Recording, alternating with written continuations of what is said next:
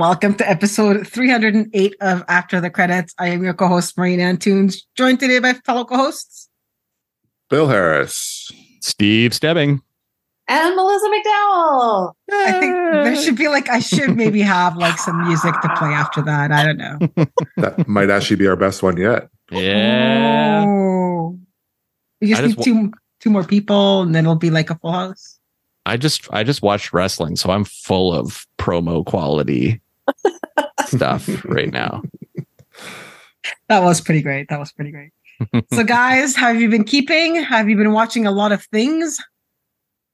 I kind of took a few days off. I had company, so I kind of took a few days off and then tried to get into gear again because I took the week off of radio as well. So it's nice to give yourself a little break because then I feel you can come back to it a little fresher and maybe not as jaded. Because we all get jaded. Once we see a lot of stuff, we all get jaded. I think, and I don't want to throw anybody under the bus, but I think IndieWire's David Ehrlich, I think that guy's jaded now. Yeah. I mean, he is very, very harsh. He hardly gives any high marks to anything. And I just think maybe he's a little burnt. I'm just saying, because he's mean. I mean, there is his Haunted Mansion review was almost an entire rant about Jared Leto. And those of us who have seen the movie, how much is Jared Leto in this movie? Face wise, not. To be fair, he goes to every film festival during the year, and I go to 2. Yeah. And I'm screwed up after it.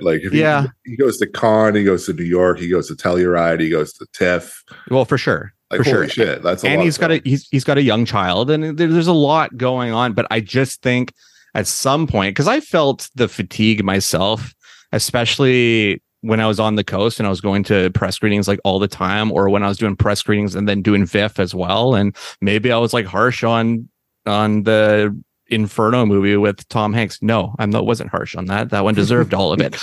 But maybe some of the edge is just from kind of being exhausted. So what you're saying is you want to re-rate The Flash? No, we're not doing that. We're not doing that. Zing. I showed my my friend that came visiting, because he was like, what is about this Flash movie that's so bad? I'm like, oh, you want to know? And we made it half hour, 35 minutes in. He's like, I can't do this anymore. It's not that bad. It's not that bad. He got to the baby hospital. I stand by Steve's original review. Thank you.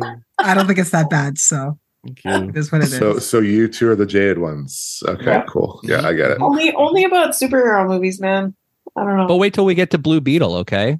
I was going to say, this seems to be I haven't seen it, but it seems to be the exception to the rule. But let's jump into some movies already then. And let's start with the movie that we decided we were going to talk about last episode. We all managed to see Passages, the new Ira Sachs film.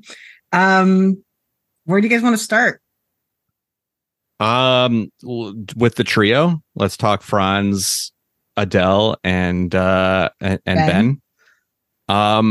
Who I feel in this film, because three of them are just amazing, but I feel that Franz's work strengthens both of their work. And I've spent a lot of this movie, I love Franz Rogowski so much, but I so disliked him in this movie so much because he's not driven by anything but his own fragile ego and needing to be loved and needing to be needed. And then when that's gone, he's just kind of like a shell. And once he has it, he doesn't want it anymore. He wants the other person. And it's just it was a lot, and he was the man to play it for sure. But what he did, what it serves to do is to make Ben Whishaw heartbreaking again and again and again. And when that man sobs, the whole world sobs with him. He is he can deliver it like nobody else. Paddington. How can you not sob along with Paddington? Right? And I mean, just to focus that scene where he meets Adele at the restaurant, the coffee shop, and he doesn't know the reality. That scene shattered me. Yeah. Like, even when I think about it now, I get a bit emotional because it's hard as fuck. Like, honestly. And it really took me aback. It might be one of my favorite scenes of the movie. I also really like the last shot a lot. It's so swelling in like a crazy way.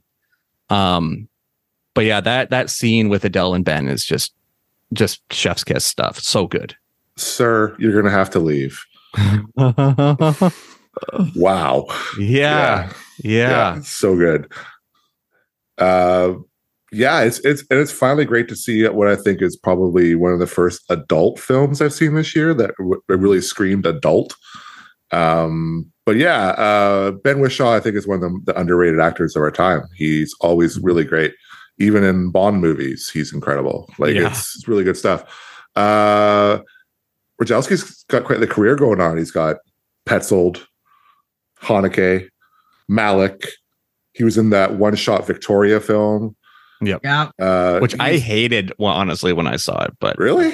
I really disliked it. I had just got it on Son of Saul. Oh, there you go. I was done. I was cooked.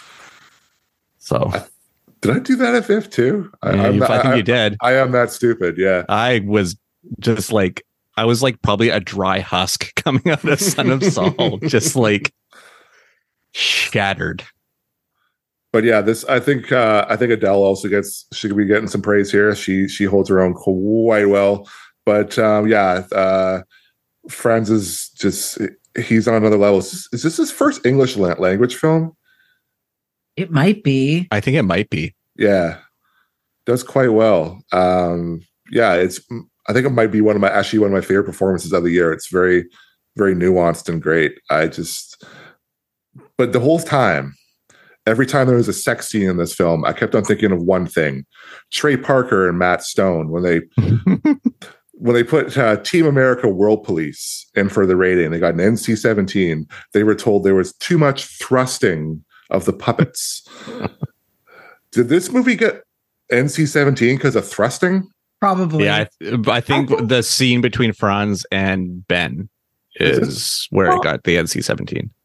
This movie got an NC-17, let's be clear, because of bigotry. Absolutely. There was nothing in that love scene that we haven't seen a million times with a man and a woman, but because it was two men. And I think the other factor that played into that as well was the fact that you think that, like, so Franz Rogowski's character is definitely like, he's a narcissist and an aggressor, and you don't expect him to be the receiving partner in that relationship. And I think that also played into the NC-17 rating. Yeah. I could go with that.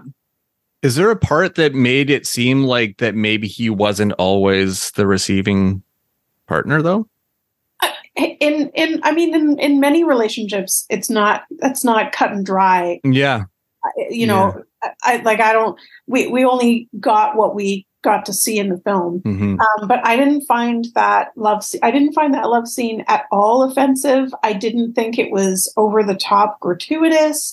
I still thought there was quite a bit of intimacy in the scene. I really did not understand that. We got no full frontal nudity in either love scene for any of the cast.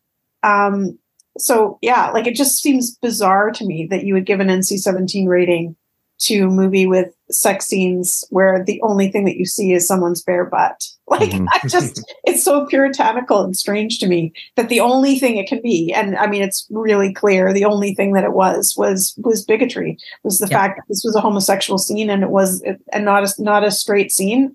And that's that you can't have that kind of queer content in a mainstream movie. It's very true. Mm-hmm. Yeah. I will say, I'm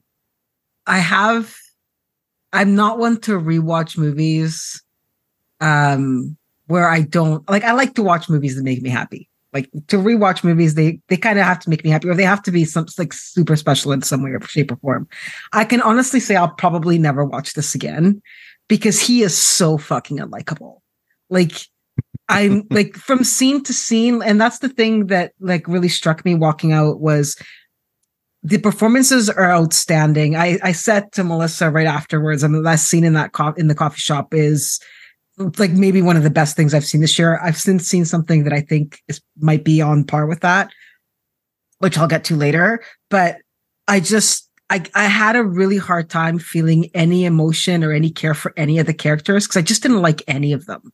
Like I can appreciate the relationship and how it is complicated. And it's very, like you say, Bill, it's a very adult movie dealing with adult themes in a really sort of like adult way where, you know, you're kind of you have to face the issues that are at hand. I didn't like anybody. I mean, I thought that Ben's character, like the acting is all great. Like to me, it's nothing to do with the acting, and it's really nothing to do with the relationships either. Like I can understand the roles that they're all playing and the way that these relationships actually do happen. I didn't like anybody, like nobody. I didn't feel I didn't feel bad for anybody except for maybe Adele's character, Agatha, because I think that she's the one that really got screwed at the end of the day. I mean, and even she kind of knew what she was getting herself into when she started a relationship. So like, to me, they're all people that are like severely flawed. And I can appreciate that, you know, we're digging into some really mature, deep things. I didn't care for it. I was like, no, you know what? As much as I can appreciate that this is a really great movie, I don't like any of these people. I don't want to associate with any of them. And I'll probably never see it again, to be completely honest. I was like, you know, I don't know, man. I don't need to see, you know, flawed people having flawed relationships all the time. That's funny because I don't know. I didn't have that same reaction. I did I liked Agatha and I liked Ben's character. I thought both of them were earnest and sincere and like had really actually fallen in love with this incredibly toxic person who you can see how it happens. Like he's an artistic genius and he love bombs the crap out of both of them. And so like it's interesting watching this kind of toxic dynamic that he has going on with each of these characters, because you know, people like either you've had that kind of relationship or you have friends who are in that kind of relationship. Yep. Like it is not something that's foreign to anyone, I don't think. So I think there was like a lot that was relatable in here. And I also just thought like this script is so minimal. Like there's not a lot there. There's not a lot of dialogue there. There's not like, it's kind of like so much of these performances are physical. They're like gesture and facial expression and, the welling of tears. And like, it's amazing how affecting that was. I thought that was it was just like from such a minimal script to be so affected by that film and moved by that film. I thought was pretty impressive. And I have to say, like Franz Rogowski's wardrobe in this movie was fucking incredible. That half shirt. Yes. The crop tops. Oh my God. Things, that bizarre green sweater. I like all of it was like crazy. And I said to Marina, like after we watched it, I was like, I love that, it's like at the end of the movie when he's finally wearing the most conventional outfit that he's had on the entire film, that's when the two of them see him for what he is. Mm-hmm. And I was like, that is so brilliant. Like, I love when costume is part of the storytelling, like in that kind of really obvious way. Like, I don't know. I thought that was quite genius too. Yeah, no, but I think you're right. I think the fact that you mentioned that a lot of the story is basically untold, and you're totally like right on the money. Like for me, the parts of the movie that were really like that spoke to me the most are those unspoken moments. Just like the fact that the dialogue is allowed to breathe like that, and that everything, it's like so much of the emotion actually happens when nobody's talking. Is really, really impressive. I mean, Ira Sachs is a really great filmmaker. I am not taking anything back. For me personally, I walked away. I'm like, I just don't like these people. And that's the thing. Like, I know people in these relationships. We've all met some of these people. We've all interacted with some of these people. I can appreciate the artistry. I still don't like the movie. So it's like Haneke's Amour. Yeah, it's exactly like a Haneke movie, not just more. Pretty much any of his movies. Happy end. Yeah, I mean, I can also appreciate with Franz them. Rogowski. Yeah. Oh God. Yeah, pretty much. But yeah, it's exactly in that ballpark. I can appreciate it. I just don't like it. I think we're used in some regards to having Ira write likable characters. That too. Yeah. Yeah, like how great are the characters in what was that Love is one? Strange. Love is Strange. Or Little Men. Little Men, Yeah. even. John Lithgow in Love is Strange. Oh my God. And Al Molina. Ooh, yeah. boy. So good. So fucking good. Why isn't Ira Sachs a bigger director? And he should be too, because he is. I mean, as much as we've been praising him and how minimal the script is, because he's like an actor's filmmaker. Yeah. Because he's really relying on his talent to bring things to life. You know what I mean? He's because I mean, the script is minimalist and stuff. So a lot of the weight is put onto these actors' shoulders.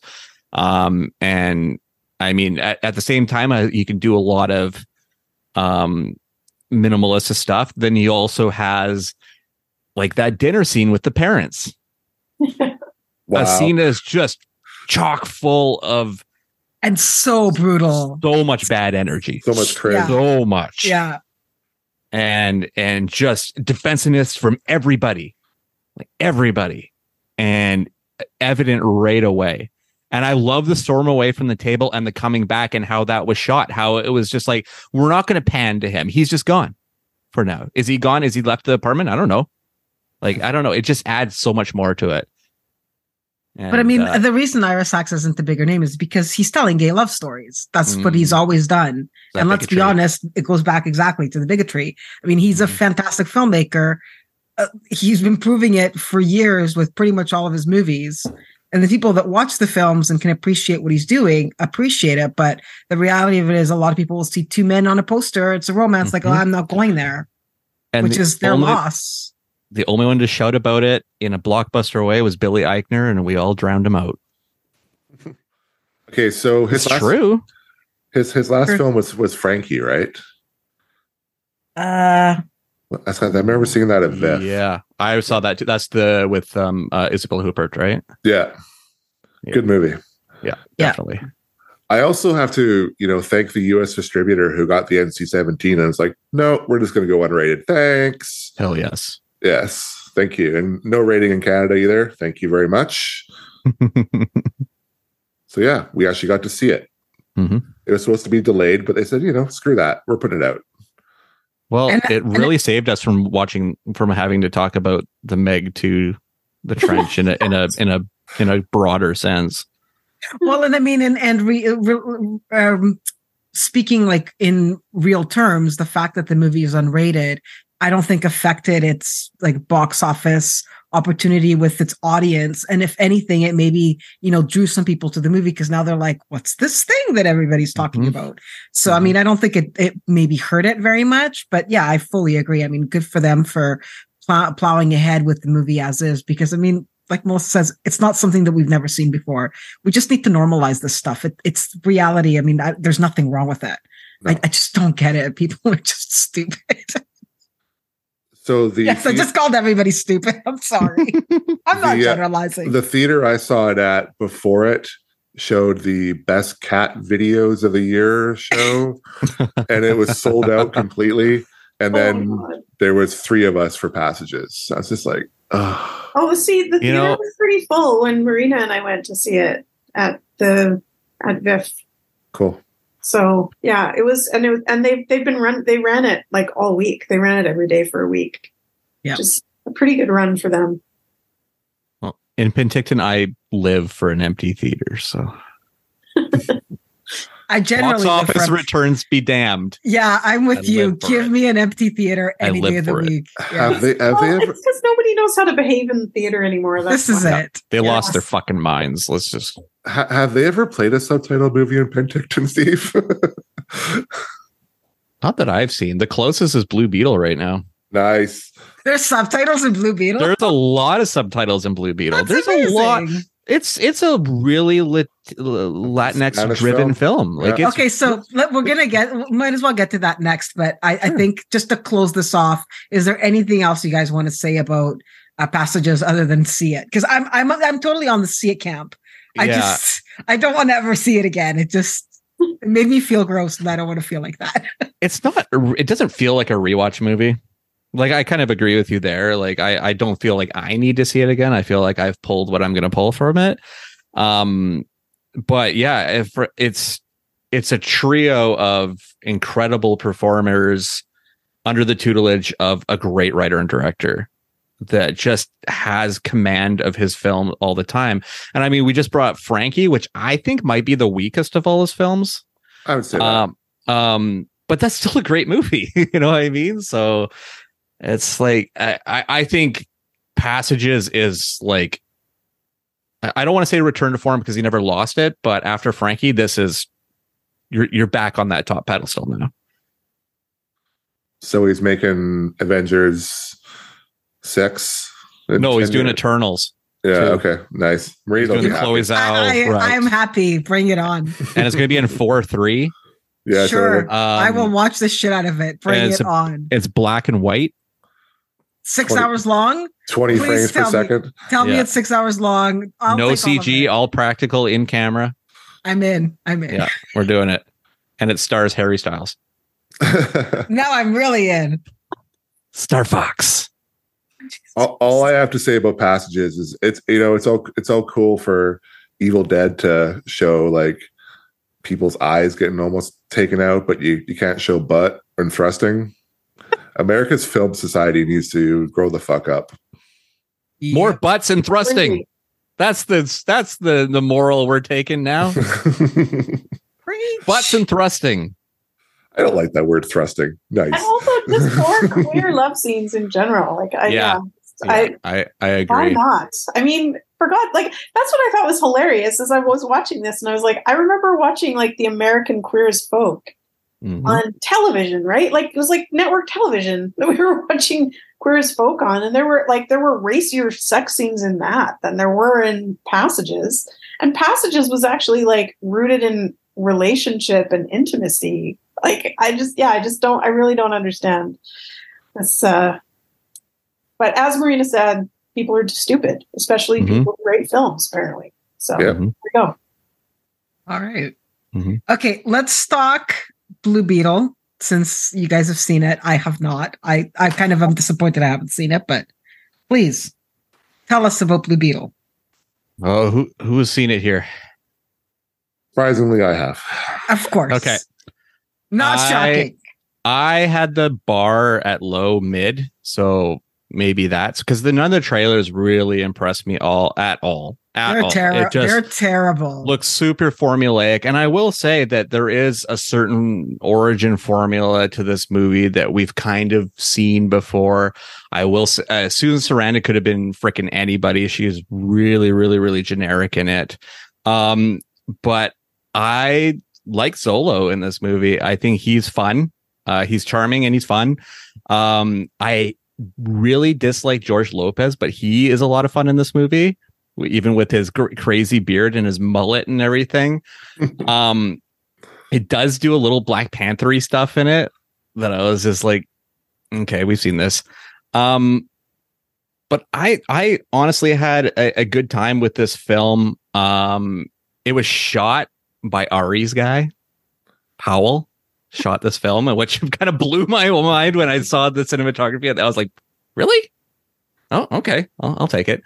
Yeah, I didn't hate this movie, and I think it's an interesting first leap into the blockbuster for Angel Soto, I think his name is. Yeah, I had a fun time. But like, it's not gonna blow anybody away. But yeah, it's enjoyable.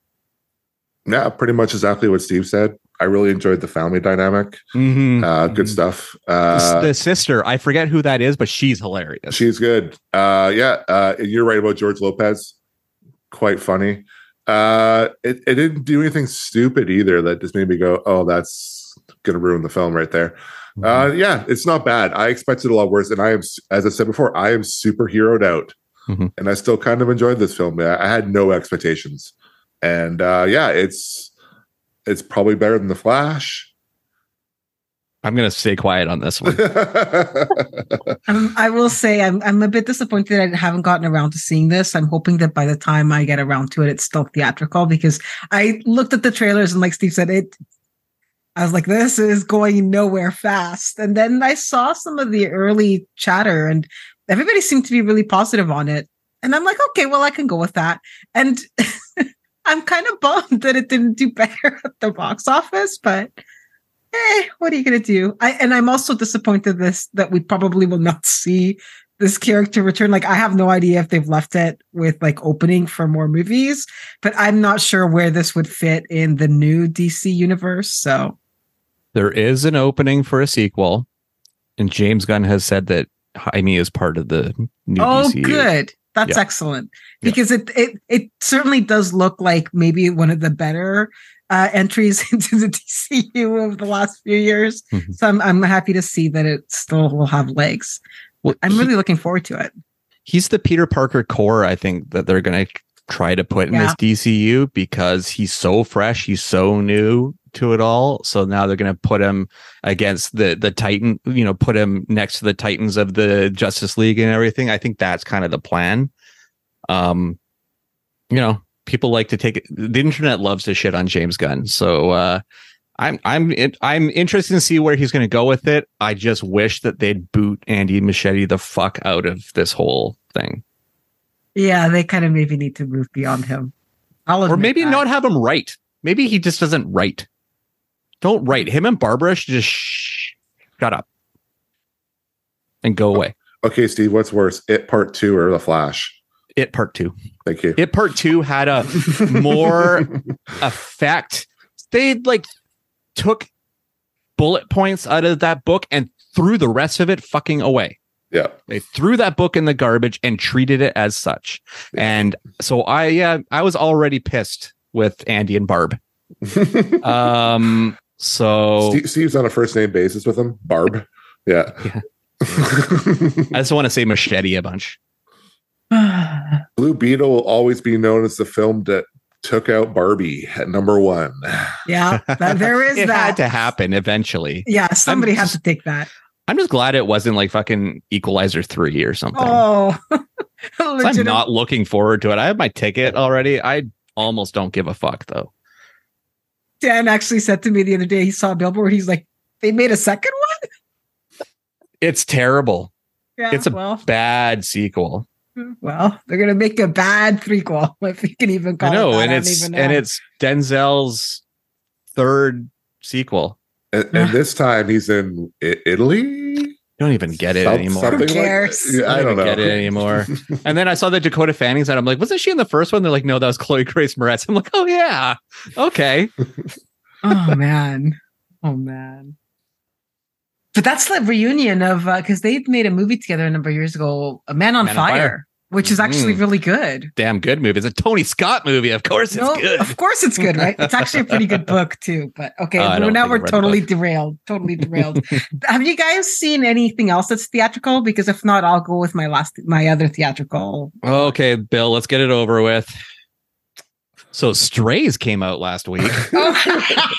A movie that works in concept better than execution, because the concept would work great as like a 4-minute YouTube short maybe, but an entire hour and 35 minutes of it does not work.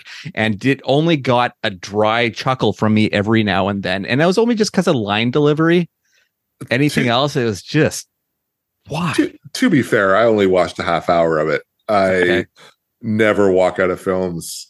Even at film festivals, I try really hard not to walk out of films, and I was just done. I was just like, I can't do this. Now you can't say never, because you did. Like Melissa says, I watch everything. I didn't watch this. Also, I love that we're getting like jaded Steve Stebbing this episode. I was like, after he called out David Ehrlich, he's just totally he's a one-man rampage now on this episode. I'm settling into my inner Ehrlich. Yeah, it just was not good. Like it just keep on swearing. That's really all they had. Mm-hmm. Yeah. Mm-hmm. Mm-hmm. And I feel like a lot of the jokes and stuff are kind of recycled. I mean, things don't match up. I mean, because there's a lot of it where they're kind of acting like there's like they're fresh and new and they don't know what these things are because they're dogs, clearly. But they're like some of their like vocabulary is like, what? How the fuck does this match up? So, yeah. I mean, but it's a movie clearly. about. I know, but it's a movie about talking dogs. So, like whatever. If it was talking cats, it might play better. Well, we've already done that. Cats and dogs. Oh God. Pussy galore. Kitty galore. That's what it was. Kitty galore. Which was Bette Midler. Yeah, I remember that. Once again, just checking up with Steve. So, You People or Strays? Worst of the year. You People. Okay, good. You People still. Yeah, still. There's something like almost panderingly offensive to You People. Yeah. Okay. And it continued on. What else did Kenya Barris write? There was something else that it continued on in, and I'm like, this movie's just as offensively badly written as well. Trying to remember. I'll remember it in a couple of minutes, and I'll be like, I'll just yell it out. Oh man, and the fact that you have to think about it to boot. It's upsetting. It's really upsetting. I understand that Blackish was a huge coup for ABC and Disney and everything as it grew and made into other shows and stuff. White Men Can't Jump. That was the other egregious, horrible piece of shit. I still have to watch that. I feel like I need to experience the terribleness of that film. Jack Harlow has the charisma of a manila envelope. Wow. Wow. David Steve Stebbing, ladies and gentlemen. Yeah. I contend that there are people that agree with me on that, though. And agree with me on Strays. So I'm, I contend that I'm not as jaded as I'm being painted right now.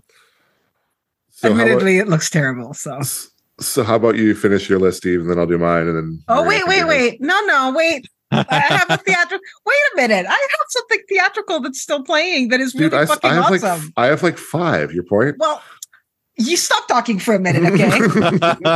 That's my point. No, I want to talk about TMNT because I fucking love that movie. There we go. That's why I want to talk about TMNT because it is awesome. And I'm going to say this, and I know I'm going to get like eye rolls from the team over here, but I actually enjoyed this more than Spider-Man Across the Spider-Verse. I quit.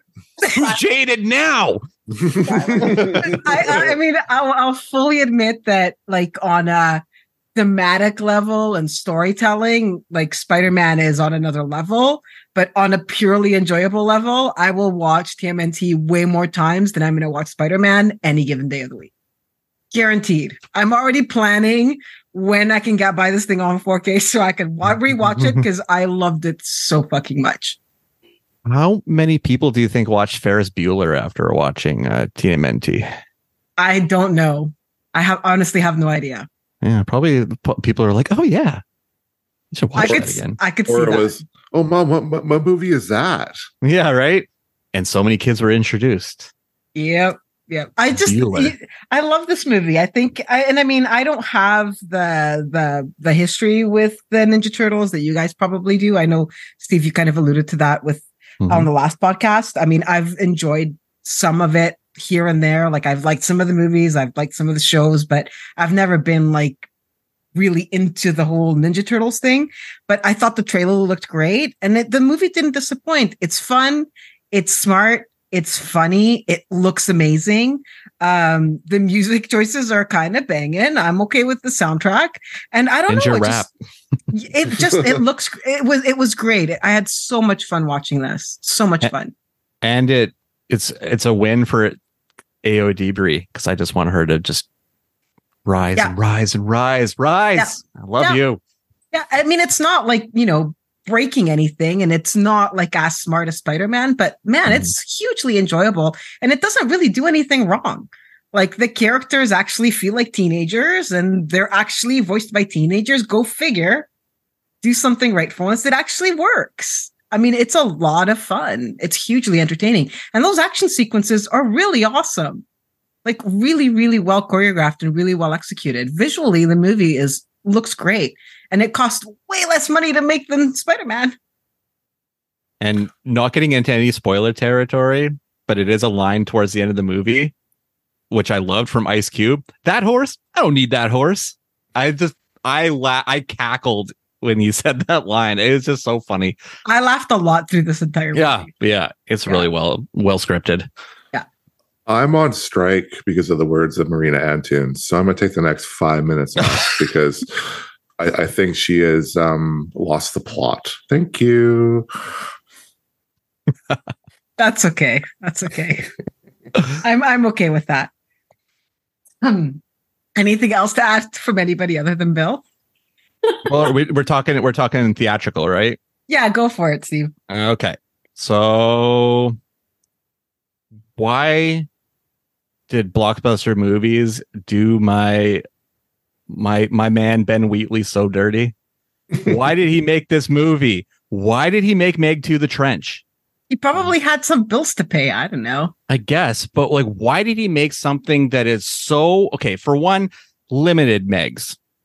Like, very limited when it comes to Megs or any of that kind of shit. They almost kind of like bookend the movie, I felt, and like kind of like cameo every now and then in it.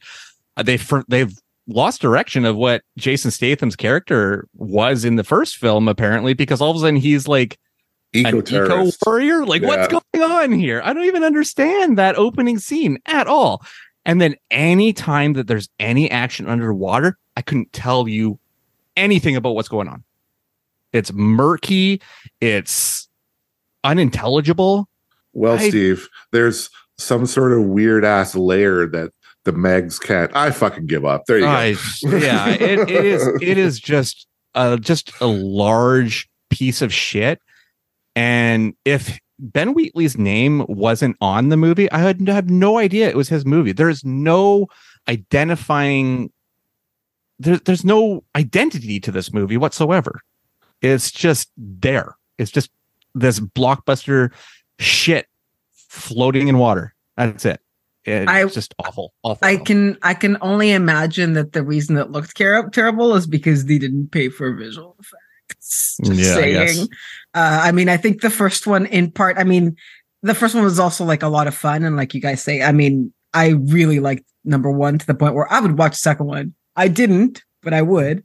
But I don't think that they put anywhere near as much money into the visual effects this time around as they did with the first one, which would maybe explain why there isn't as much Meg and why the underwater stuff looks terrible. Yeah. And like, character deaths in it are almost hilarious. Like, every time there's a character death, I'm like, that was probably supposed to be played with an emotional beat, but that was fucking funny. They should do a supercut of all the deaths. I'd watch that. Somebody's head explodes from pressure, and everybody just kind of looks at the person for like 2 seconds and then just goes, okay, walks away. They just leave her. There's no ceremony to nothing. They're just like, fuck it. She doesn't even have a head anymore. Whatever. Not important. She's not important. God. And even like setting up the tension to that scene, I was like, don't care. Who's that? Don't care. Like, you haven't earned me to give a shit about any of these people. This isn't much of a spoiler, but Jason Statham holds off one of the Megs by putting his legs under its chin and like pushing it. He pushes this thing with his giant squatted legs. How about how he kills the Meg? Oh, another science problem. Wow. Yeah, not a good film, friends. Not a good film. Not at all. And like, how long is it supposed to be between movies? I know. They never say. No. They never say. That little girl from the first movie is now like a late teen. Nobody else has aged like at all. And also once again proving Bill's point about shitty children in films. She almost like ruins everybody's vibe in that film. She just like, do whatever I want. It's fine. Kill the children. Exactly. Right. Oh, I'm going to sneak aboard a submersible, especially in 2023 when submersibles is like kind of like a terrifying thing right now. Yeah, whatever. Chinese money bought that movie. Yes. They also paid for the first one, but okay. Well, Oh, it's real. it wasn't as apparent this noticeable time. in the first one. For the second one, it's really apparent. Yeah. Yeah. It made a lot of money. Really? Oh God. Well, we live in a world where Sound of Freedom made a lot of money, so I have no faith in moviegoers sometimes. What Fuck else that do you- movie, by the way. Oh God. I haven't seen it.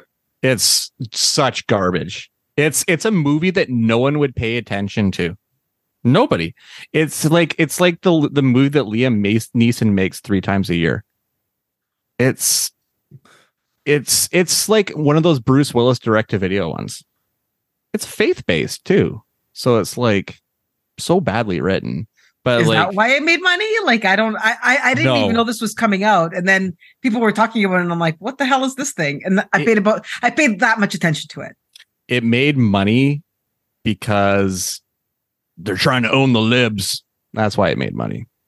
And a bunch of churches bought theaters. And they're astroturfing the box office. Yeah. By having QR codes appear in the end credits of the movie with Jim Caviezel on screen in a split screen. This was on the screener that I saw too. He's on the screen telling you need to get everybody tickets. Just buy your tickets now. The QR code's here. As soon as you scan it, it'll buy tickets automatically. Blah blah blah. They're astroturfing their own box office. Wow. It's bullshit. That movie's bullshit. All right. Yeah, it was also written from a true story that's bullshit. So that was Sound of Freedom. What else we got? So yeah, Steve is jaded. I'm just Well, that's not jaded. That's not jaded. That's reality. No, actually. this one's just That's a responsible take on a piece of propaganda. I'm with Melissa on this one. Angry because conservatives are using this as like a digging point on people. And if you say I guarantee if there's people that heard this sound clip of me, I'm going to get labeled as a pedophile just for saying that movie sucks. You know, so it's like, that's fucked up. That's fucked up that you can't say anything. Wasn't one of the producers arrested for? Yeah, one of the, because it was like a crowdsourced thing. So one of the contributors, was arrested under child endangerment or child trafficking or something like that. Yeah, so it's just like, Yeah. Wow. Yeah. Oh, anyway, should I continue? Yeah, what else you got? I got to check out a little movie that I hadn't really heard of, but I ended up streaming it. The Angry Black Girl and Her Monster, which is kind of like a modern, like Frankenstein sort of story set in a very dangerous and volatile neighborhood. And basically it's about a girl that is that resurrects her dead brother who died due to gang warfare, and tries to bring him back to life to kind of save her family. And it is dark. It is so beautifully shot. And I was just really, really enamored with this movie, especially the performance by Leah DeLeon Hayes, who plays the lead in this film. Just such an incredible job. And I'm really looking forward to what this director, Bomani J. Story, does next, because this is a really interesting establishing film that, like I said, I was really surprised by it. Nice. Cool. Did anyone get to see Aporia with Judy Greer and Eddie Gathegi? It's like a really kind of smart lo-fi time travel movie. Basically about Judy Greer's character, who is grieving the loss of her husband, and through his best friend, who is like a former physicist, who's been kind of like building a time machine or a way to bend time in his garage, kind of reminiscent of Primer, says that we have a way that maybe we can change things. And one thing this film showcases is Judy Greer in a dramatic performance, who is so underrated when it comes to that stuff. Like, she's amazing in comedy. I absolutely adore her, but when she does drama, she kind of rocks it. And this movie, she owns this movie for sure. It comes from Jared Moshe, who wrote and directed this one. The only film that I know of him is the Ballad of Lefty Brown. Came out a few years ago with Bill Pullman, I think was in that one. And I dug that one, but I feel that he really comes into his own as a filmmaker with Aporia. But it was released by Well Go USA, so guaranteed nobody saw it. Yeah. Let's move on here. Really quickly, Gal Gadot, Heart of Stone. Do not do it. Just don't do it. She just has a really hard time emoting and being interesting. And I couldn't hang on to that movie at all. Two more to finish it. Dreamin' Wild with Casey Affleck and Walton Goggins. Chris Messina's in this one. It's based on a true story about two brothers, and their record that they made when they were teenagers gets discovered like 30 years later by the internet and becomes kind of this sensation. So they're kind of experiencing that their music is getting some love like way after they made it. And it was something that kind of like caused rift in their family, and like not between them, but just in what they grew into. And it's just a really good character drama. Affleck's amazing. Walton Goggins is consistently the MVP of anything he's in. But one I really love, their dad's played by Beau Bridges, and I feel like I haven't seen Beau Bridges in anything for a really long time. So to see him and to see the fatherly love and just the strife and the sacrifice that he went through for these kids and everything, it's a really touching story. So I really, really dug that. And we're going to finish it off with Metalocalypse, the Army of the Doomstar, which I watched last night. I'm a huge Metalocalypse guy. I mean, I look like Tokyo Wartooth myself, so I kind of feel a kinship to it. And this feels like Brendan Small made the finale this movie. There's actual character progression because there's never been character progression in all the seasons of the show, but now there's character progression, and it feels like a really great send-off, which is nice coming like, I don't know, just a month after we kind of got the same thing for Venture Brothers. So, yeah, I love that Warner Brothers, kind of their directed DVD or directed Blu-ray animation for the Adult Swim. They're digging into this stuff and they're like, oh, we'll give you another story. And it's really working for me. So 3 for 3, Aqua Teen, Venture Brothers, and now this one. So that's all for me. I saw Death Clock in concert, and you know who opened for them? Mastodon. I saw that show at the Orpheum. Yeah, I was there. I was there too. Nice. That was a good show. That was a good show. Oh yeah. I think Gene Hoglan was playing the drums for that show too. Yeah, that was a good show. That was during VIF. I went to a movie at like 5:00 and then went to see that movie, then went home. It was great. Is that it for you? That's it for me, yeah. Do you want me to finish my list, Marina? Are we good? Okay, cool. You're back on? I'm off strike. Okay, here we go. I saw Haunted Mansion. Steve saw it last time and said it was kind of okay. It's exactly that. Lakeith rules. All the acting is great. Just kind of left me a little bored. That's all. Mm-hmm. Some cool special effects, some decent ideas, decently well shot. Just didn't do much for me. But did it make you want to rage about Jared Leto for an hour? No, I'm good. No. Yeah, exactly. Gran Turismo is really pretty. That's it. But holy shit, is it a PlayStation ad? That's everywhere. It's worse than Disney remaking The Little Mermaid or all these movies to make billions of dollars. PlayStation made this movie just to sell games. PlayStation logo here, Sony Walkman here, Sony Discman here, Sony cassette player here. Like there's freaking Sony stuff everywhere. It's the biggest product placement movie I've ever seen in my life. But it's still the racing scenes are pretty cool. He shoots it like a video game. It's pretty cool. Lots of cool drone shots. David Harbour rules. The main actor is a little wooden, but I've never seen him before. Yeah, he's okay. But yeah, it's seen on a really big screen that's really loud, and you might enjoy it. Just don't expect much. So I'll link to, in the show notes, I'll link to a talk When I was at SIGGRAPH, I went to Sony had an entire day of programming, Sony Creators, they called it.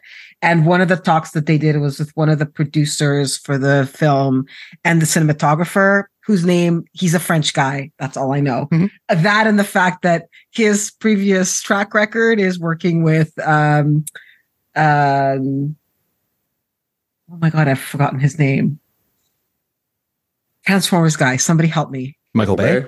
Michael Bay, thank you. So he was a longtime Michael Bay focus puller and then camera operator and then DP. And they had some really fun stories, and the whole thing was recorded and it's online. So I'll link to it in the show notes. It's worth checking out. And it was really funny because one of the things they talked about is the fact that they hired a guy whose entire career is basically made up of making really great looking movies with great visual effects for almost no money. And he did pretty much this entire film on practical effects. Archie is in Midsommar. I will say that because I have seen him before. Okay. The runtime's over 2 hours. Does it? Do you feel it? You do. Yeah. I'm heading into my screening tomorrow, so I saw that the runtime's like 2 hours and 17 minutes. I'm like, ooh, are we gonna feel that? Because Neil and pacing are sometimes two separate ideas. Okay, yay or nay on Chappie? I wanted to like it. I was left a little cold. I hate Ninja with like a fiery passion. Oh, I hate the nth word, but yeah, I still like Chappie. I like Chappie. Yeah. I like I like Charlton, and that's where I reside there. And I saw on. I was almost called it Twitter. I saw on X yesterday that a guy had a really, really awkward interview with Neil Blomkamp. Like who doesn't have awkward one? Well, I guess when he came into, he's like, I only want to talk about Gran Turismo, just Gran Turismo only. And it's like, okay, fine, that's fine, whatever, right? Set the boundaries and the parameters. And then they got to a question. He's like, I saw my screening like way early, and now all the marketing is coming out, and I didn't realize at the time that before going into it was based on a true story. So you also had him do all the racing for you, and what was that like? And Neil goes, yeah, that was cool. Wow. And that was like the next 4 questions, he was like, yeah, that was pretty good. Yeah, I was all right with that. Yeah, I enjoyed that. It's like, fuck, dude, what are you promoting? He's not. That's not his thing. He's just like, you're gonna see it or you're not gonna see it. I don't fucking care. Pretty much. This is Neil with everything. Is he jaded from Aliens? I think he's just jaded, period. Yeah, that would make sense.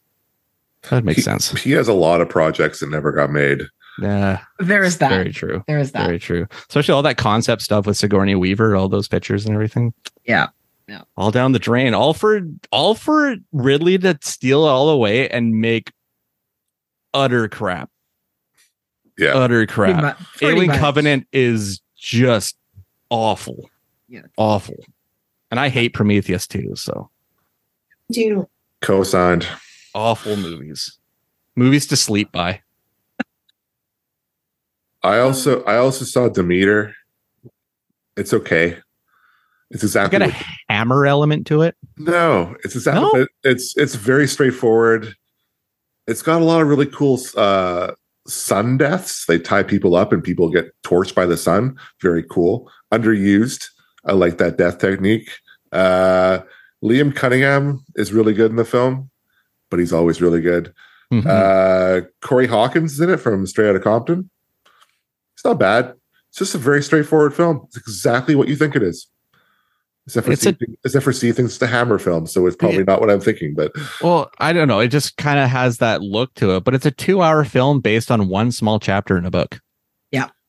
There's a title card at the beginning saying this is from Bram Stoker's Dracula. I'm like, I didn't know it's that. I think it's like a 4-page chapter too. Like it's fucking short. It's very, very short. I mean, for me, it's always been like, quite honestly, that's always been the chapter that interests me the most. How do you get Dracula across the water? Mm-hmm. So this is the movie I've always wanted to see, which is why I was excited about it. But yeah, I mean, I thought it looked fun. I was not expecting greatness from it in any way, shape, or form. So the fact that it's okay, that's okay by me. I'll catch up with it at some point. But and summer horror never performs. Well, I mean, there's been a lot of horror, I shouldn't say a lot, but there have been a couple of horror movies that have opened this summer that have sort of like held on. Like Talk to Me is still in theaters. That's right. And Cobweb did okay. I don't think it played theatrically for too long, but it's doing fine on VOD. So I keep seeing scenes of it on TikTok, and I'm like, I really want to see this because elementally it looks interesting. It's pretty creepy. Like it has some like legitimately creepy fucking moments. Like it's pretty good. Is Lizzie Kaplan in it? Yeah, she's really great. And the guy that plays that's in The Boys, that plays Homelander. Star. Yeah. Yeah. And he's adequately creepy. It's pretty decent. Like it's not new, but it's decently creepy. I thought it was pretty good. Sorry, Bill, I cut into you. That's it for me, man. Sorry. Melissa, do you have any other stuff that you've seen? I know you said your list wasn't too long, but everything I've seen now has been is older. Like I did catch up with Barbie since last time we met, and I did love it. So we don't need to revisit it because we spoke about it a lot last episode. I also went to see the director's cut of RoboCop at VIF Theater last week, which was super fun because I've never seen it on the big screen, and so yeah, it's crazy, and it's crazy to me that I think I was 10 when I saw that movie, and there's no way. There is like my dad loved like really violent movies and had zero qualms about my brother and I watching them with him. I don't know. But I was like thinking about how there's no way that my 9-year-old nephew would be allowed to watch something that violent, because it is super violent. Like I was watching the movies that make us, or the movies that made us on Netflix. There's like an episode on the making of RoboCop. And so first of all, I didn't realize that Peter Weller was such a douche. Yeah, you can say it. It's true. This was not a great filming experience for anyone between him and Fairhaven. But also, like they were talking about. It's so fun. It's so funny to me, like thinking about the villain of that film being like the dad from that 70s show. In my head, he's like Smith. The dad from that. So yeah, it's like, ooh, yeah, you really. When he talks about putting his foot up your ass, he's not kidding around, you know. The gum scene is what I always think of it with the gum scene. Him putting the gum on her nameplate, on the secretary's nameplate. Love that scene. It's the death, like the death scene, like Murphy's actual death scene. So he was talking about that in the episode and saying like that everybody on set was like really down because it was really intense, and is it Rob Bottin or Bottin?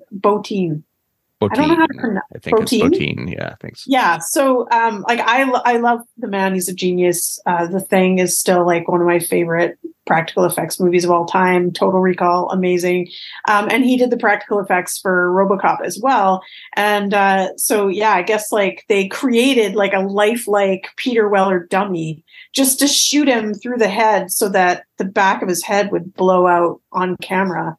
And he said like it was just the most grim day on set because it was so violent and so gory, and people were really shaken up by it making the film. And then like you watched it in a theater full of people and everyone's like, yeah. It's I don't know. I was like, are we desensitized to violence? Well, I think part of what plays into that is the fact that the people that you saw it with, probably were very few people in the audience that had never seen it before. So you saw it with fans, right? Yeah. I think it plays differently when you see it the first time. Because I know when my sister saw that the first time, not that many years ago, because we watched it together, and it was not that reaction. She was just like, holy shit, what just happened? And I'm like, that's the reaction most people will give you if they've never seen it before. But like, this is so weird. So that came out in 1987. So like I said, like I was 10 when I watched it. And I remember, like, I loved that movie. I bought the book. I read the book afterwards. And then there were, like, RoboCop toys and a RoboCop cartoon. And, like all this stuff. None of this was appropriate for children. Like, I don't really know how they got away with all this shit in 1987. But, just rewatching it was, like, it was really something. But I love how Verhaven mixes social commentary in with this like incredibly like pop pulpy style of filmmaking. Like this and Starship Troopers for me are like just the pinnacle of that. Because it is like there is a lot of commentary in this film, and it's a great satire. And it's hilarious to me how many people take it on face value and not as a satire, which seems really bizarre to me, but there you go. Buy that for $1. Yeah. I just wanted to say that there's also a live action TV show that came out in the 90s called RoboCop Prime Directive. Yeah, and then Sarah reminded me of the sequel, which I had totally like put out of my head. Like there's 2 sequels and a remake. Yeah. The remake is so not good. Jose Padilla, I think, made that one. With Joel Kinnaman, and I love Joel Kinnaman. So do I, which is why I went to see it. But that movie is so not good. No, so not good. Mind you, which of the Verhoeven remakes have been good? None of them. None. Yeah. None. So magic in a bottle. Only when he remakes himself are they okay. Yeah, can't wait to see his remake of Elle. Oh God. That movie was rough. That movie was a rough watch for me. The Playhouse. That's where I saw it. That was rough. That was rough. Yeah, and then finally I caught up with the Matrix Resurrections finally as well. Hey! I never got around to seeing. I think because I was like so disappointed with the third movie in the trilogy. Like I was just like, oh no, I can't do it. And know not what you speak of. And then I watched it because Marina was like, oh yeah, Resurrections is on Netflix. And I'm so looking forward to catching up with that film again. And I was like, oh, I've never seen it. And then I watched it and I was like, oh my God, I'm so glad I watched this because it's so like meta and clever. And Lana Wachowski was a genius. And I loved seeing like some of the cast members from Sense8 because that show was brilliant and never should have got canceled. It was just like, it was a nice way to kind of bring that movie around full circle and like comment on the previous trilogy and like build on it and give Trinity her due and like all of it was just that movie is working on like so many levels, and the fact that it works so well, and she just doesn't give a fuck. It's like, you wanted a sequel, here it is. I'm making the movie that I want to make. Take it for what it is. And the fans that are into it really got into it, and I could see it's awesome. Yeah, it's awesome. It's really clever. And I was like worried too, like, oh man, do I have to rewatch the trilogy before I watch this? You totally do not have to. No. And I also love that there were like the villains are played by like 2 of the biggest gay icons in current pop culture. I was like a little bit worried about like Agent Smith not being played by Elrond. And then I don't know what happened to Hugo Weaving. He's like under a rock somewhere. I don't know. He doesn't like blockbuster film. He wants to steal like after Civil War. Captain America. I'm okay with it. I miss him, but I'm First okay Avenger. He was really over all that stuff. Well, I mean, the guy's been in a lot of franchise films, so. Mm-hmm. Mm-hmm.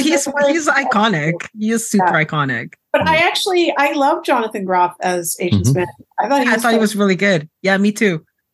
And yeah, I liked the change dynamic between the two of them too. I thought it was just super clever. So yeah, I was glad I gave it a chance. Also streaming on Netflix. Yaya and Jessica Henwick all day. Yeah. I love that movie. I will tell everybody watch that movie. It's so good. Yeah, but Warner probably watched that film and went, what? Mm-hmm. Oh, yeah, totally. Guaranteed they did. They were probably pissed. Oh, I want this. Sure. This movie was supposed to make us at least $500 million. What the fuck is this? What is this? Yeah, exactly. That is exactly what happened. That is exactly what happened. And, there's that, power. And there's that quick Chad Stahelski cameo. That movie. Yeah, as Trinity's husband. Oh, yes. I did find that unfortunate that she that the husband's name was Chad. I was like, oh, okay, like there's too much. Like the right wing weirdos have really taken on this whole Matrix iconology and like don't name the husband Chad. Just don't do it. Don't go there. Don't go there. I caught up with some stuff as well.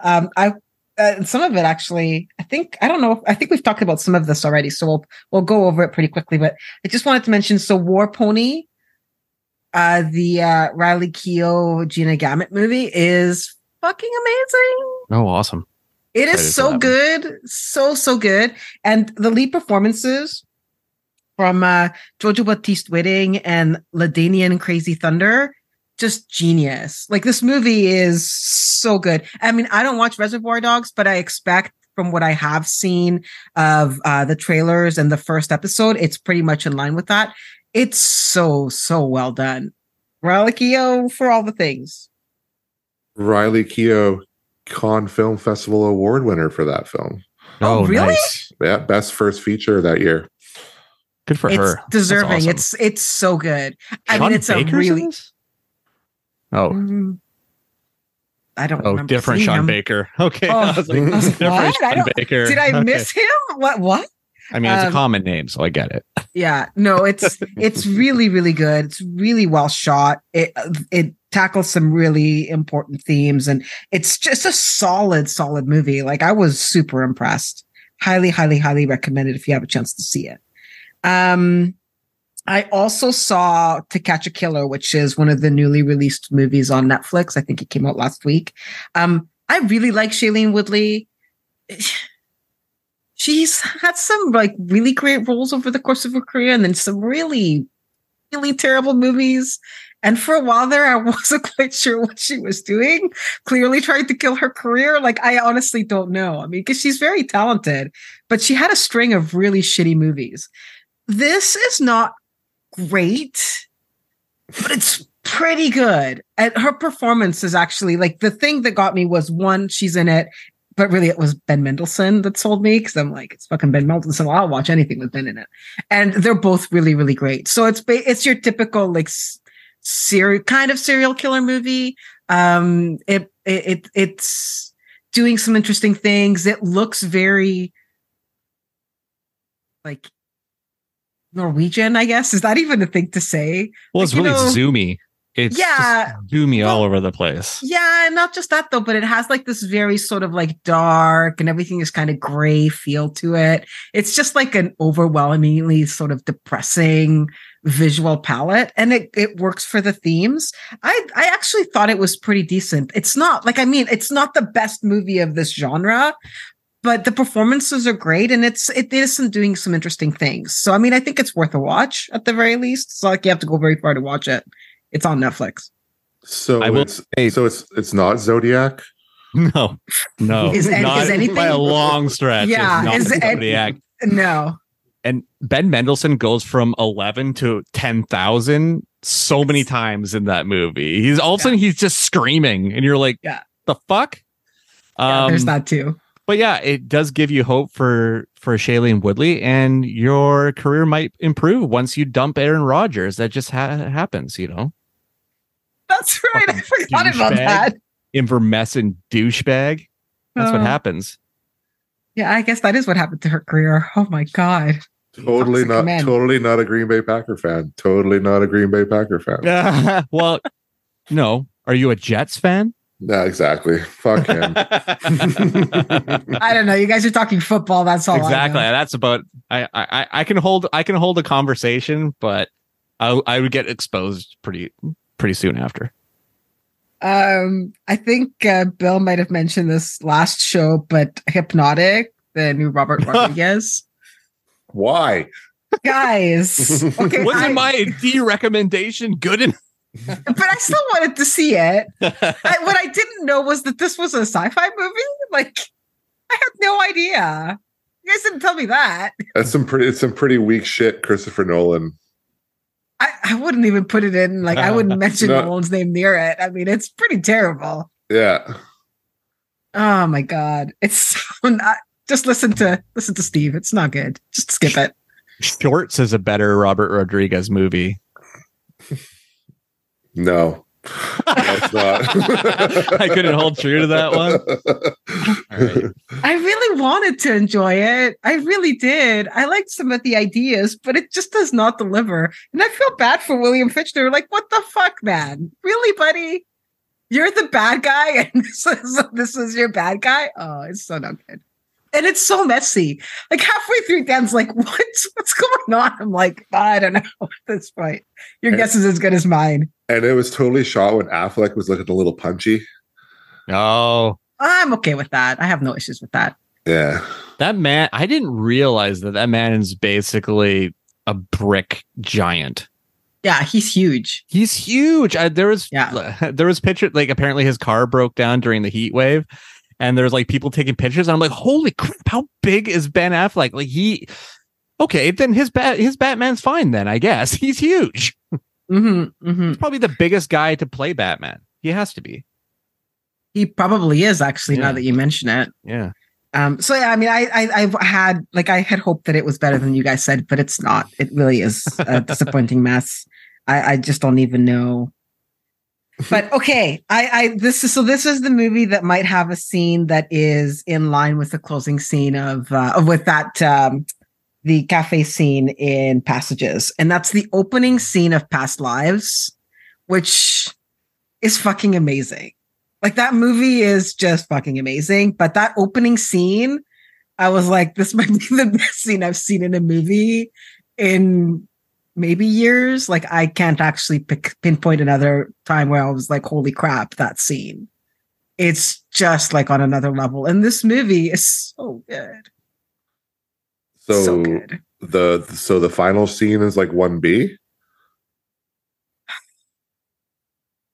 I don't even know. I'm in the dark on this one, so it might be 1B.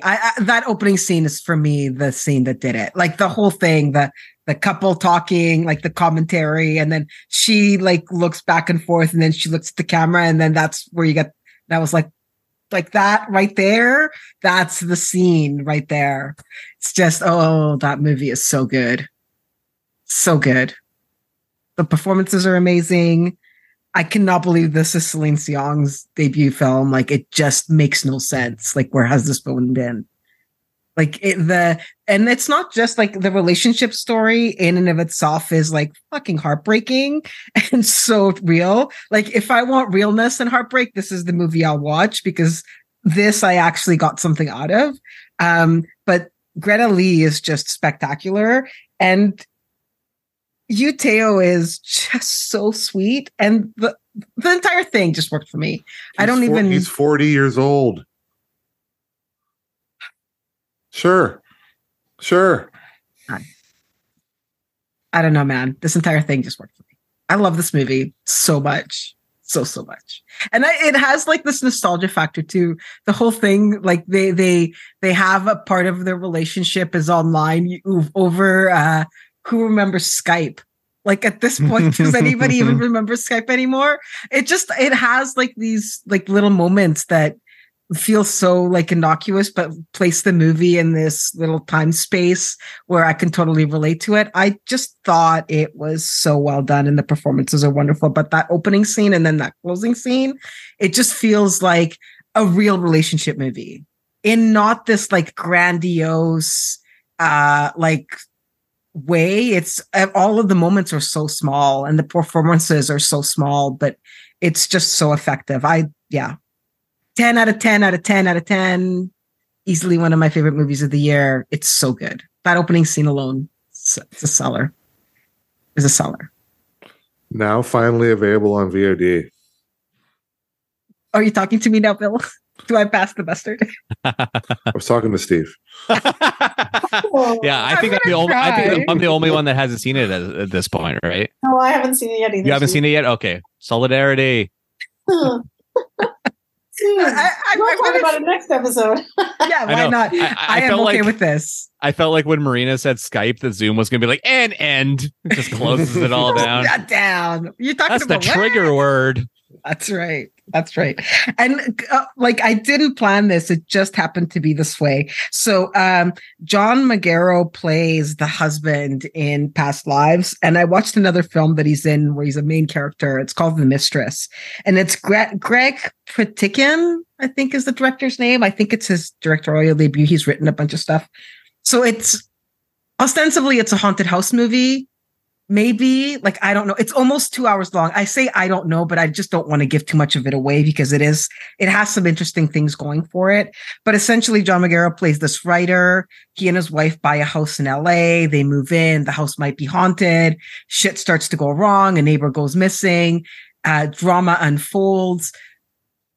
The thing that struck me most about this movie is it's not badly shot. It's just not particularly interestingly shot.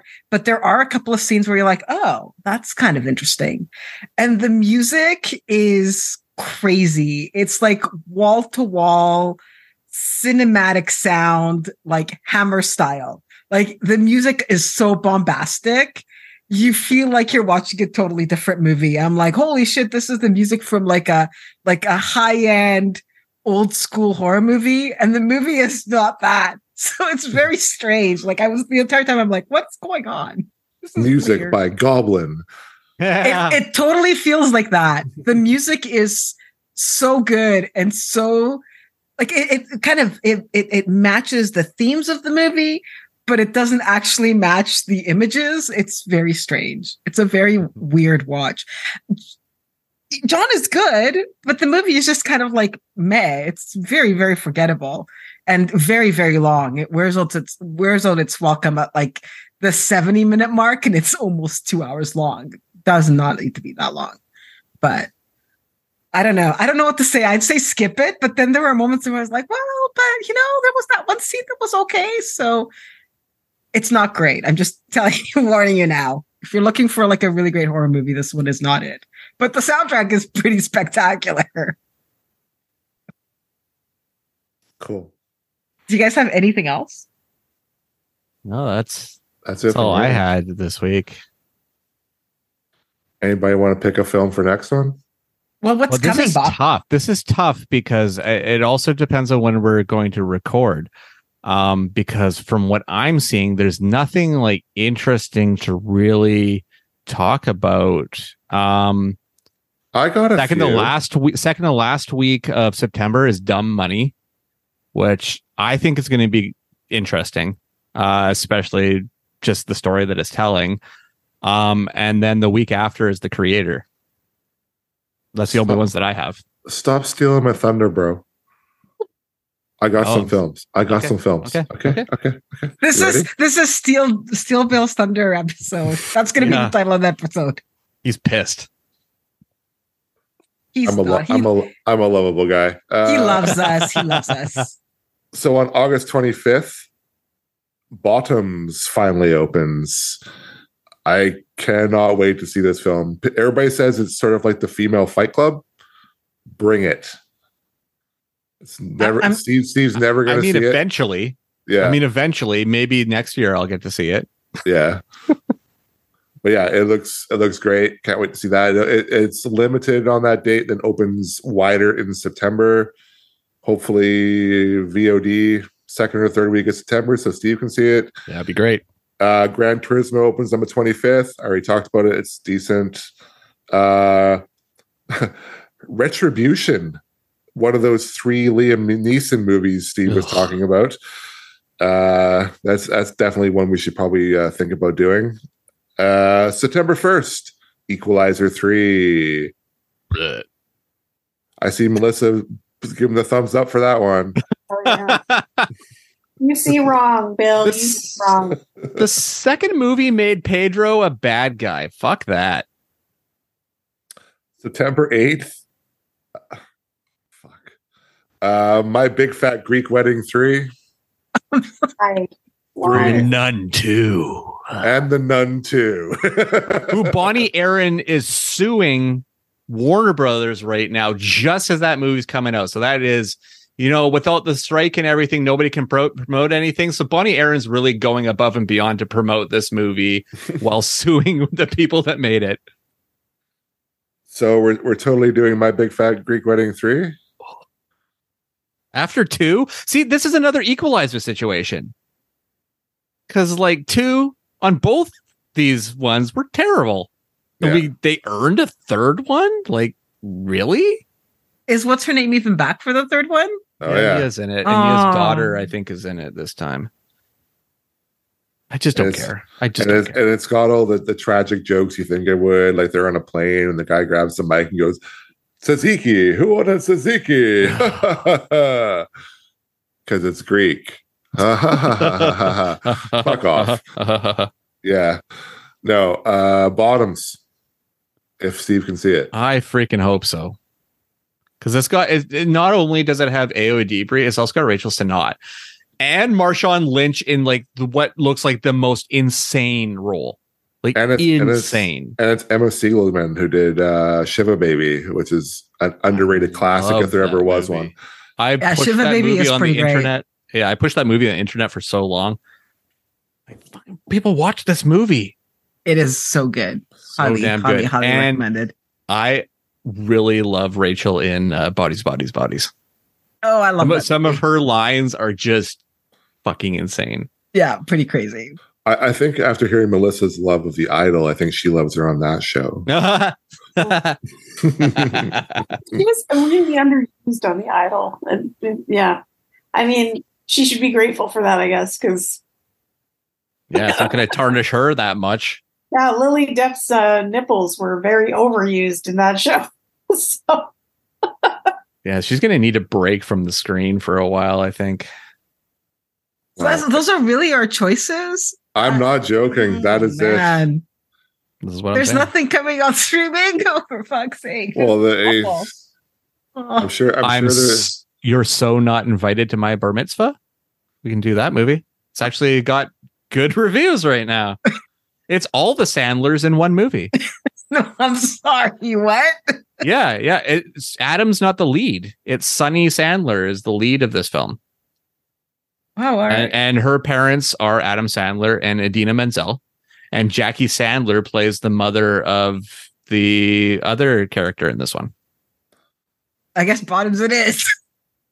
And introducing Benny Safdie as Guido. But because I just had to mention Benny Safdie because he is our mascot for the show. So I decided to say that. Yes. Okay, I guess. I just don't know. I really can't get excited about any of this. Like, I'm excited about Dumb Money and The Creator, but they're just so long into September that I think The Creator is going to be really fucking cool. Yeah, I think that's going to surprise a lot of people. I think so too. Yeah. And it's Greg, the same cinematographer as Rogue One too, right? It's Greg Fraser. Greg Fraser, right? Yeah. Because it looks like a Greg Fraser movie. Yeah. And John David Washington, everybody. Yeah, the title of that movie is just... Yeah, the title of that movie, though, is just so unfortunate. There is no way I'm ever going to remember the title. Every time anybody says, I'm like, what is that again? Like, and then you say Washington, I'm like, oh, okay. For whatever reason, I hear that name, that title, and I'm like, what movie is that? It does not stick. Does not stick. I don't know why. Refuses to go in. They also made the world premiere at Fantastic Fest, which is either really incredibly stupid or incredibly smart if it's a good film, because it's going to get praised, but holy shit, it's going to get destroyed if it's not. Yeah. They're taking a lot of chances with that one for sure. Yeah. I don't know. I haven't disliked any of his films yet. I don't know. I'm not a huge fan of his Godzilla. Okay, that's fair. I enjoyed it. Do you remember when Monsters played VIFF? No, I didn't see it there, so no. But I remember the buzz around Monsters, and then when I saw it, I was like, "Sorry, what's the deal with this movie again?" I couldn't. I mean, it's good. Don't get me wrong. Just could not really understand the praise for it because I didn't think it was like earth shattering. But that thing played like gangbusters. Mm-hmm. Scoot so damn good in it. Yeah. Scoot. Good Scoot McNairy. Yeah. You'll always have Halt and Catch Fire, buddy. Yeah. Yeah. Or his just horrible scenes in Batman v Superman. Just horrible scenes. Horrible. Yeah. Fuck it. I'm making an executive decision. We're watching Equalizer 3. There we go. Oh, God almighty. Well, I think we'll figure it out and we'll come back. We'll surprise you guys with the next one as to what exactly we're going to be watching. But it looks like it might be Bottoms. This isn't going to get easier, friends. There's a fucking strike going on. Yeah, it's going to get tight. Yeah, it is. It is going to be difficult. Like VIF's going to rule, but after that, it's going to be like our VIF episode is going to be killer. Oh yeah, there's going to be more than one. Let's be honest. But guys, where can folks find you if they want to at you? Steve, you go last. Bill. I am Bill Harris. I am on Twitter. Oh no. Not X, at SamJam69. Also, my handle on Letterboxd. I have another podcast, A Green Screen of Death. Hopefully, we're recording this weekend if Adrian gets his ass up. Yeah, that's about it. Just want to let everybody know my Hackers 4K is coming tomorrow in the mail. Got the package details today. I can't wait. Hack the Planet. That's our outro. Yeah, Hack the Planet. That could be our outro. It should be. Should be. Melissa, where can folks find you? Well, I'm still on the stupid Twitter X thing for now as at Melzy Tweets, and you can find me on Letterboxd as at Melzy. Yeah, that's it. And we'll link to all of these in the show notes as well at atcpod.ca. You can find me mostly on Instagram at themarina2. And Mr. Steve. You can find me on Elon Musk's vanity project at the Stevel Dead. I'm also on Instagram and Threads and Letterboxd under the Stevel Dead as well. You can find my website, stevestebbing.ca. I'm also on The Shift with Shane Hewitt every Thursday nights at 11 p.m. Pacific. Any Chorus Entertainment radio station would carry that one, so check your local listings on that. And I'm also on Tremble, the horror podcast. The most recent episodes we did, which is actually kind of funny given something that Bill said earlier in this episode. We did a Dario Argento back-to-back. And we did Tenebrae and Deep Red as our movies. And some of it aged well, some of it did not. Suspiria for life. Oh, absolutely. Suspiria's my number one. But there's stuff in Tenebrae that I really kind of like it, but the reveals are just fucking stupid. But Deep Red, I didn't remember that movie dragging as much as it does in parts. Mm-hmm. And the Goblin score is fucking jarring. It's like, what is going on here? But that puppet scene still fucking rules. Like, what? We're just throwing everything at the wall, seeing what sticks, right? It's 1975. Let's do whatever the hell we want. But anyway, I get deep into that stuff with my co-host Kurt. So check that one out. And I think I'll shut up now because I'm done. So again, atcpod.ca for all the show notes, timestamps, all the good stuff. Until the next one. Hack the planet. Hack the planet. Bye.